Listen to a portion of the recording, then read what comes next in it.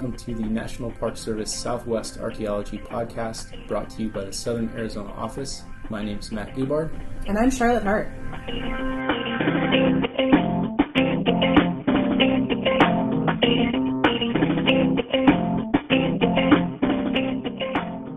Today we talk with Lloyd Masiamtawa, who is the superintendent for Hubbell Trading Post, but he's also a trained archaeologist. So we're going to talk a little bit about Hubbell Trading Post, where it is, what you can see if you visit there. But then we're going to talk to Lloyd about what it means to be a Hopi person working for the National Park Service and how his background affects his job as a superintendent and as an archaeologist.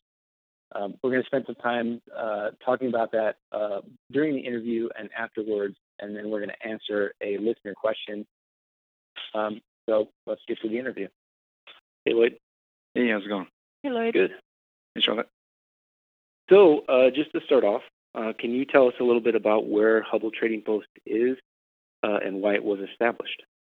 Hubbell Trading Post is located in the north eastern part of Arizona, and its establishment was basically because of the Hubbell family, Lorenzo Hubbell, who built an empire basically in the Southwest, developing multiple trading posts.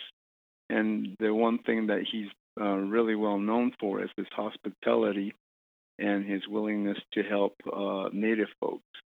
The other thing that he's been noted for is the Ganado Red style of rug weaving that he incorporated or requested of the local ladies who wove in this area.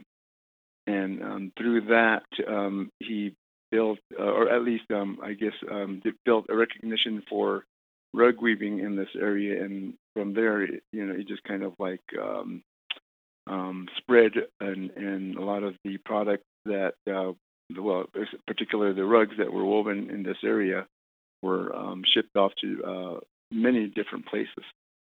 And through that, just the name itself and the people that he brought out here, he was also a politician, and so he was pretty well connected, and a lot of noted politicians came this way, visited him, and also he provided tours out to other places, other reservations, particularly Hopi, for some of the dances. And so, there's a number of reasons why this was set aside.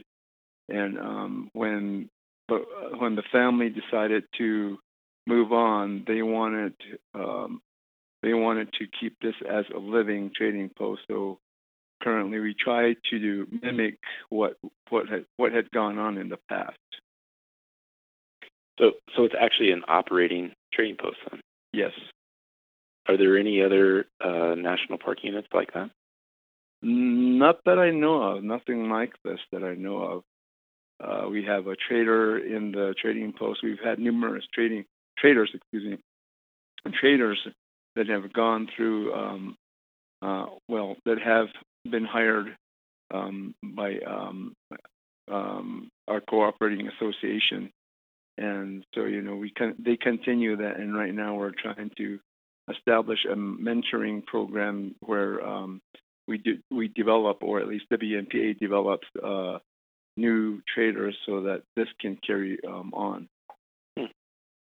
Interesting. So for our listeners that maybe don't know exactly where the park is, it's located on the Navajo reservation, and if you don't live on the reservation, it can be kind of hard to get there. It's a sort of a remote place. What do you think visitors should know as far as how much time they should plan if they come to the park, or what time of year is best to be there? Well, it's open throughout the year, and the best time for me personally is probably in the spring, because we have things that are blooming, we have a lot of activity going on, and I think for me personally, that's the best time of the year. Also, the fall is not too bad. But this time of the year, depending on how much moisture we can get a lot of mosquitoes, so it's not too fun to be walking outdoors. But aside from that, any time of the year is fine. Just to mention that we do observe daylight savings time. Be prepared for if you're wanting to take a tour, you could spend maybe about 2 hours here. Okay, great. And Western National Parks Association does an annual rug sale, is that right? No, it's the Friends Group, and of late they have been starting to do the rug sales or the auctions off-site. Oh, okay. But we do have rugs in the wear room or in the rug room, that are for sale. But they are kind of looking into possibly having their own auction, but that's been talked about for a number of years, but nothing has ever transpired. Okay. Great. So you're the superintendent, which for people that don't know, that means that you're in charge of all of the operations at the park. Can you tell us a little bit about what the role of the superintendent is in managing cultural resources and archaeological sites? Well, for me personally, I think every superintendent has their own ideal. But for me personally, having that archaeological background that Matt mentioned, it's trying to maintain the structures as they are. And if anything should happen, trying to repair them so that there are really no obvious clues that anyone has done any work on them. But also, in the same token, documenting everything that we're doing to these resources. And so that goes hand in hand in trying to find people that can do this type of work. And it's kind of difficult when your funding is limited. And, I think most parks have that issue, but there are resource parks that do have the luxury, so to speak, of having programs developed so that they are really focused on preserving sites. And fortunately here at Hubble Trading Post, we've not developed anything like that, but I'm trying to start a little bit of a program, but it's just a startup thing. And so one of the things that I want to start doing is really documenting of historic buildings and making sure that we are documenting everything that we're doing to them. Great. So you sort of answered my next question, but do you think that being a professional archaeologist gives you a perspective that is beneficial to your role? And do you think that that is a perspective that maybe a superintendent with a different professional background may not be able to tap into? Yes, I think it is beneficial depending on what your background is, and I think it's always good to kind of look at those avenues when upper management is hiring individuals to fill management positions, because things can go by the wayside and other things can happen where if you're not careful, there's been numerous examples out there. And if you kind of just look at some of the recent incidents that have been revealed, you probably get an understanding of things related to doing compliance and consultation and things like that. So, having that background, it's a plus, but not to say that it can't be learned. And right now, I think the service is actually trying to put emphasis on that. Right. And again, just for our listeners who might not know, superintendents often have really diverse professional backgrounds, and the Park Service hires, people to do any number of jobs from, like a diesel mechanic up into a mountaineer. So a superintendent could be hired because they have leadership qualities, but they may have any number of sort of different professional qualifications. And as you alluded to, oftentimes they'll bring their experiences in their past jobs into their role as a superintendent. So you're also a member of the Hopi tribe. Can you tell the listeners a little about Hopi, particularly where it's located? Well, the Hopi tribe is smack dab in the middle of the Navajo Reservation, pretty much.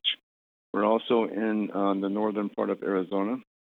We have, how many mesas do we have? I don't think I can say that all of them are mesas, but I think we've got 1, 2, 3, 7 or so. I can't, anyway, there's a number of mesas out there. I grew up in the village of Oloraibi, raised by my grandparents, and having that, I guess being lucky that I had grandparents who were still alive at that time and raised me in a more of a traditional way, that there are nuances that I had to deal with in getting into this profession, my prior profession, that is. And it's I don't know, it's just kind of a life way that we've gone through, and things that we have to be cautious of. And I hate using the word taboo, but we just have to be respectful of things. Is a better word for it, and being cautious of the things that we do to things while we're out there.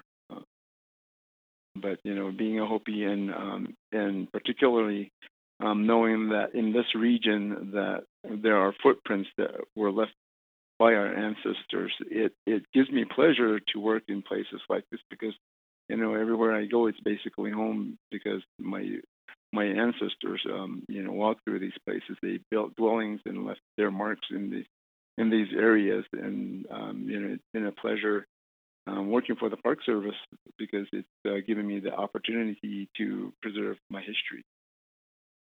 That's really interesting, and that's, I think, a perspective that those of us who don't have that background maybe struggle to understand sometimes.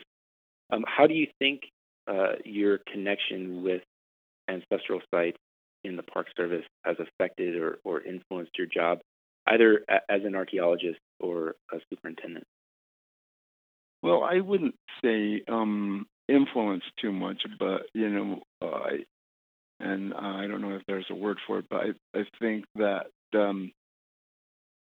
just like I said, being raised in a traditional setting, and the things that we were taught about these places, and knowing that these, at least hearing about these places that existed out there, and then actually seeing that these places still exist, that they're basically alive and well, that it brings some wholeness to me, because you hear about things, and then you're actually out there to be there in these places with I guess basically our ancestor spirits and such.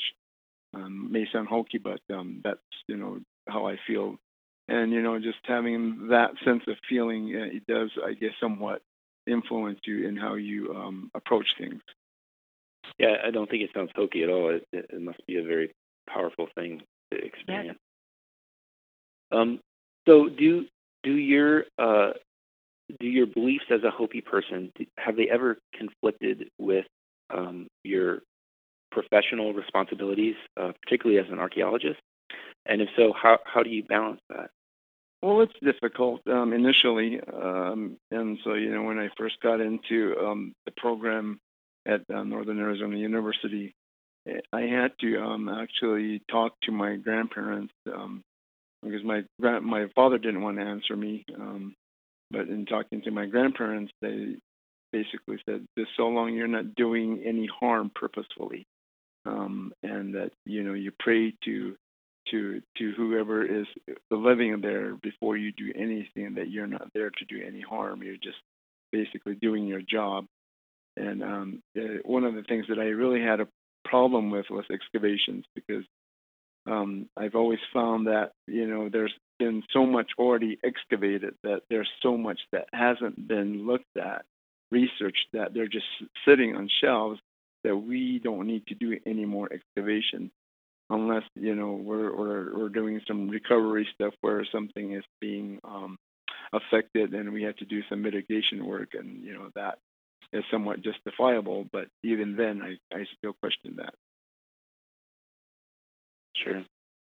Yeah, I think being a frontline ranger for a long time, it was always an interesting conversation that I would have with visitors, because they're the popular concept of an archaeologist is not the preservation archaeologist. It's the archaeologist who's going out and doing those compliance digs and always excavating. Mm-hmm. So it was always a nice educational moment, but I was always surprised that most of our work is not that, and that the popular concept is very different. Mm-hmm. So one of the things that the National Park Service has always tried to do, and has tried, I think, harder to do in the last several decades, is to incorporate Native American perspectives into an interpretation of the archaeology and the history of Park Service units, particularly those here in Arizona. But honestly, there's a lot of room for improvement.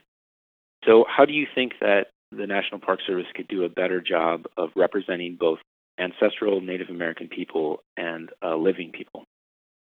I think what Park Service needs to do is really invest in bringing Native folks into the service and having a few folks to do our interpretation of our people's places. I think that's something that we've struggled with. We've talked about it a lot, but to me, nothing has ever really been done about doing something like that. So in areas like this, sorry, my voice is giving out. In areas like this, where you have a setting in a Navajo reservation, we have primarily Navajos that are employed here, and particularly at Hubbell, Canyon de Chelly, and Navajo National Monument. Hubbell is a good example, or is a good place to have Navajos, because the Navajos had that connection to the Hubbell family, more so than the other tribes, but there was still connection to Hopi, Zuni, and other Puebloan groups, and even the Apache and I think some of the southern tribes as well. But having at least a few folks to talk about things, I think it makes it more personal. And even visitors that come to the parks. When I started my career in Flagstaff, you're out there repairing walls and such, or documenting and drawing maps, and visitors going by, and they ask questions that a person who has that background or grew up in on a reservation or village can answer some of those questions, where interp ranger who is I don't like to use well, I'm going to have to use it anyway. Anglo may not have that perspective and can't fully answer a question. And then you hear things like that, where how come you guys don't have any natives or the descendants doing these programs themselves? I think it makes sense for visitors to be able to hear about the sites from the people whose ancestors used them, and that makes a lot of sense. Do you see a fundamental problem with how the Park Service in general runs its interpretation programs, with only seasonal employment for most of the frontline rangers? I do, but once you get into a position like this, you can understand why you would do something like that. I mean, you have seasons where you have a lot of folks coming in, during the summer season, of course. And so that's when you want to staff up. And right. During the winter months, when it's, people aren't going to be, especially like if you're in Wapatki and places where it's a little cooler, that you're not going to have a ton of folks going through there. But then again, you still have folks going through. And so you should consider maybe bringing on one or two people that are there on a permanent basis. Okay. So Native American tribal governments and also individuals have sometimes been at odds with federal archaeologists, particularly over issues regarding the treatment of ancestral places and ancestral people, meaning human remains and objects. Mm-hmm. And it seems like a lot of times when you hear about that in the news, it's often a very negative and sort of contentious situation. But I think here in the Southwest, there can also be examples of cooperation Can you think of any examples of projects that you've been involved in that have had a positive and a mutually beneficial result for both archaeologists and tribal folks? Um, well, there's a few of them, I know that, but I think for the most part, um, well, let me go ahead and mention, some of the, well, at least one example where we the park went through a NAGPRA process in Flagstaff, and I thought that the Flagstaff folks should be a model for the rest of the Park Service, where they did their own NAGPRA. They didn't use the regional folks because going through the regional realms, they're so inclusive, it makes the work more cumbersome. And there's just so much that you have to do when you utilize that help, which is not really help. And so when they took it upon themselves, they only invited a number of folks that they really felt had affiliation to the park. And so I think working through the avenue, I know, even though it was somewhat contentious, there's questions asked after the fact, but nothing else really developed from that. And I think that was a good example. And I think that developed from the fact that they also looked at the Coconino Forest, who did something similar. And I think as far as NAGPRA goes, we have different ways of dealing with that, and that we it just makes it more complicated, and we do that to ourselves. But the other things that one other thing that has been really positive between archaeologists was the development of the Vanishing Treasures Initiative. I think that was a huge thing where that enabled people like myself to get into a program working with the Hopi tribe to bring in Hopi people to actually be a part of that program and even get employment through that process or that program. And and working with the archaeologists there, and then going through a program to become an archaeologist. I think that benefited not just the Park Service, but the tribes and the archaeologists that worked in the area. Okay. And just so our listeners know, NAGPRA is the Native American Graves Protection and Repatriation Act, and it's a law that creates a process wherein representatives of the federal government will consult with representatives from tribes to repatriate human remains and objects that may have been removed during archaeological projects. And oftentimes those remains and objects will then be reburied in a way that is appropriate to the tribes. So I think those are really good examples, and it sounds like maybe there's a couple of take-homes here, which would be more inclusion for tribal people in the parks and in positions like an archaeologist, but also maybe improved communication between archaeologists and tribal folks as well. That's correct. And what you mentioned, it's improved quite a bit. And if you look at some of the reports that were generated early on, there were instances where even though an archaeologist consulted with descendants, they didn't use that information to put in their report. And after the fact, certain things came up, and that should have been included in the reports because they aligned with what they told them, and so using that information would have been good to get things going early on, and we wouldn't be running into some of these issues that we do have now and trying to retract from previous claims and things like that.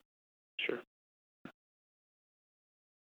So that is all the questions that I have. Is there anything else either of you want to expand on? I guess following up on the idea that we should hire more Native folks, are there any educational initiatives out there that we could focus on to help get us to that place?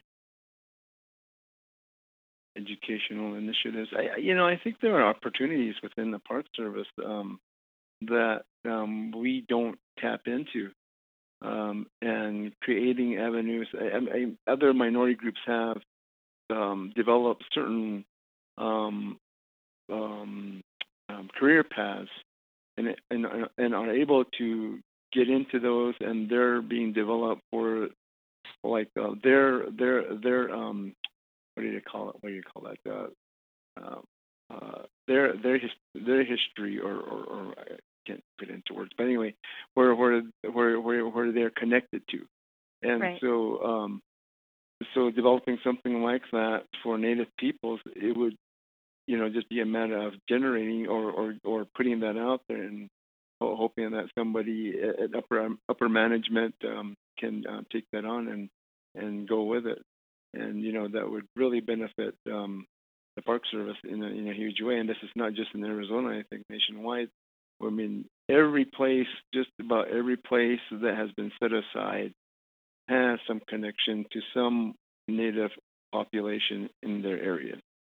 And so we're missing out a lot because we don't interpret those connections. And so trying to enable folks to engage in something like that is something that is probably a bit more far-reaching, but it's got to start somewhere. Well, thank you so much. We've been talking with Lloyd Masayamtoa, the Superintendent of Hubbell Trading Post National Historic Site.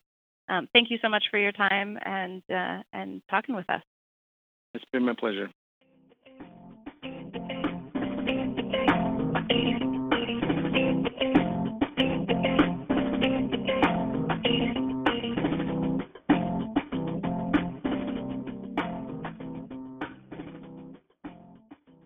So I think it's really important to reiterate a lot of the take-home points that Lloyd gave us at the end of the interview. I'm a white woman from Phoenix, and I might be an archaeologist, but I don't have that same background that a Native American would. Having those multivocal viewpoints is so important for management decisions at our park units. It is, and a really good example of that is at Sioux Butte National Monument.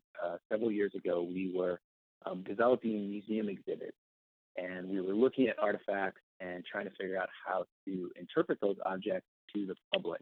And we had a lot of archaeologists with different specializations who were involved in those discussions, but we also invited tribal people as well. And interestingly, their interpretations were very different from the ones that were created by the archaeologists, but they were really insightful, and it was very helpful to get a different perspective, and it really helped us to kind of come up with interpretations that were not only more inclusive, but in some ways provided more information about the object itself and different perspectives on it. So it's, I think, really important to note that archaeologists don't have all of the answers, and the way to do good science in archaeology is to elicit as many different perspectives as possible, and consulting with tribal folks who have a lot of traditional knowledge that archaeologists don't have access to is a really critical part of developing a good interpretation for an object or a site. So now is the time when we would answer listener questions. We still don't have any, so please do use that contact us button on our podcast webpage where the podcast is hosted, and let us know what you're thinking and if you have any questions that you'd like us to answer. But so in the meantime, we thought that we would highlight some of the internal ways that the Park Service is trying to address inclusion and relevancy. Right, so one of those groups is called the Council for Indigenous Relevance, Communication, Leadership, and Excellence, known as CIRCLE. And that's a group that was formed in 2013, and it's a resource for helping employees in the Park Service to understand more about Native American issues. If you're interested in getting more information on it, you can contact the CIRCLE group at circle@nps.gov. That's CIRCLE@nps.gov. Thanks for joining us today. I hope you enjoyed it. Join us again when we talk with Angeline Bass of the University of New Mexico and Doug Porter of the University of Vermont. They're both academic partners who help us in historic preservation in our monuments.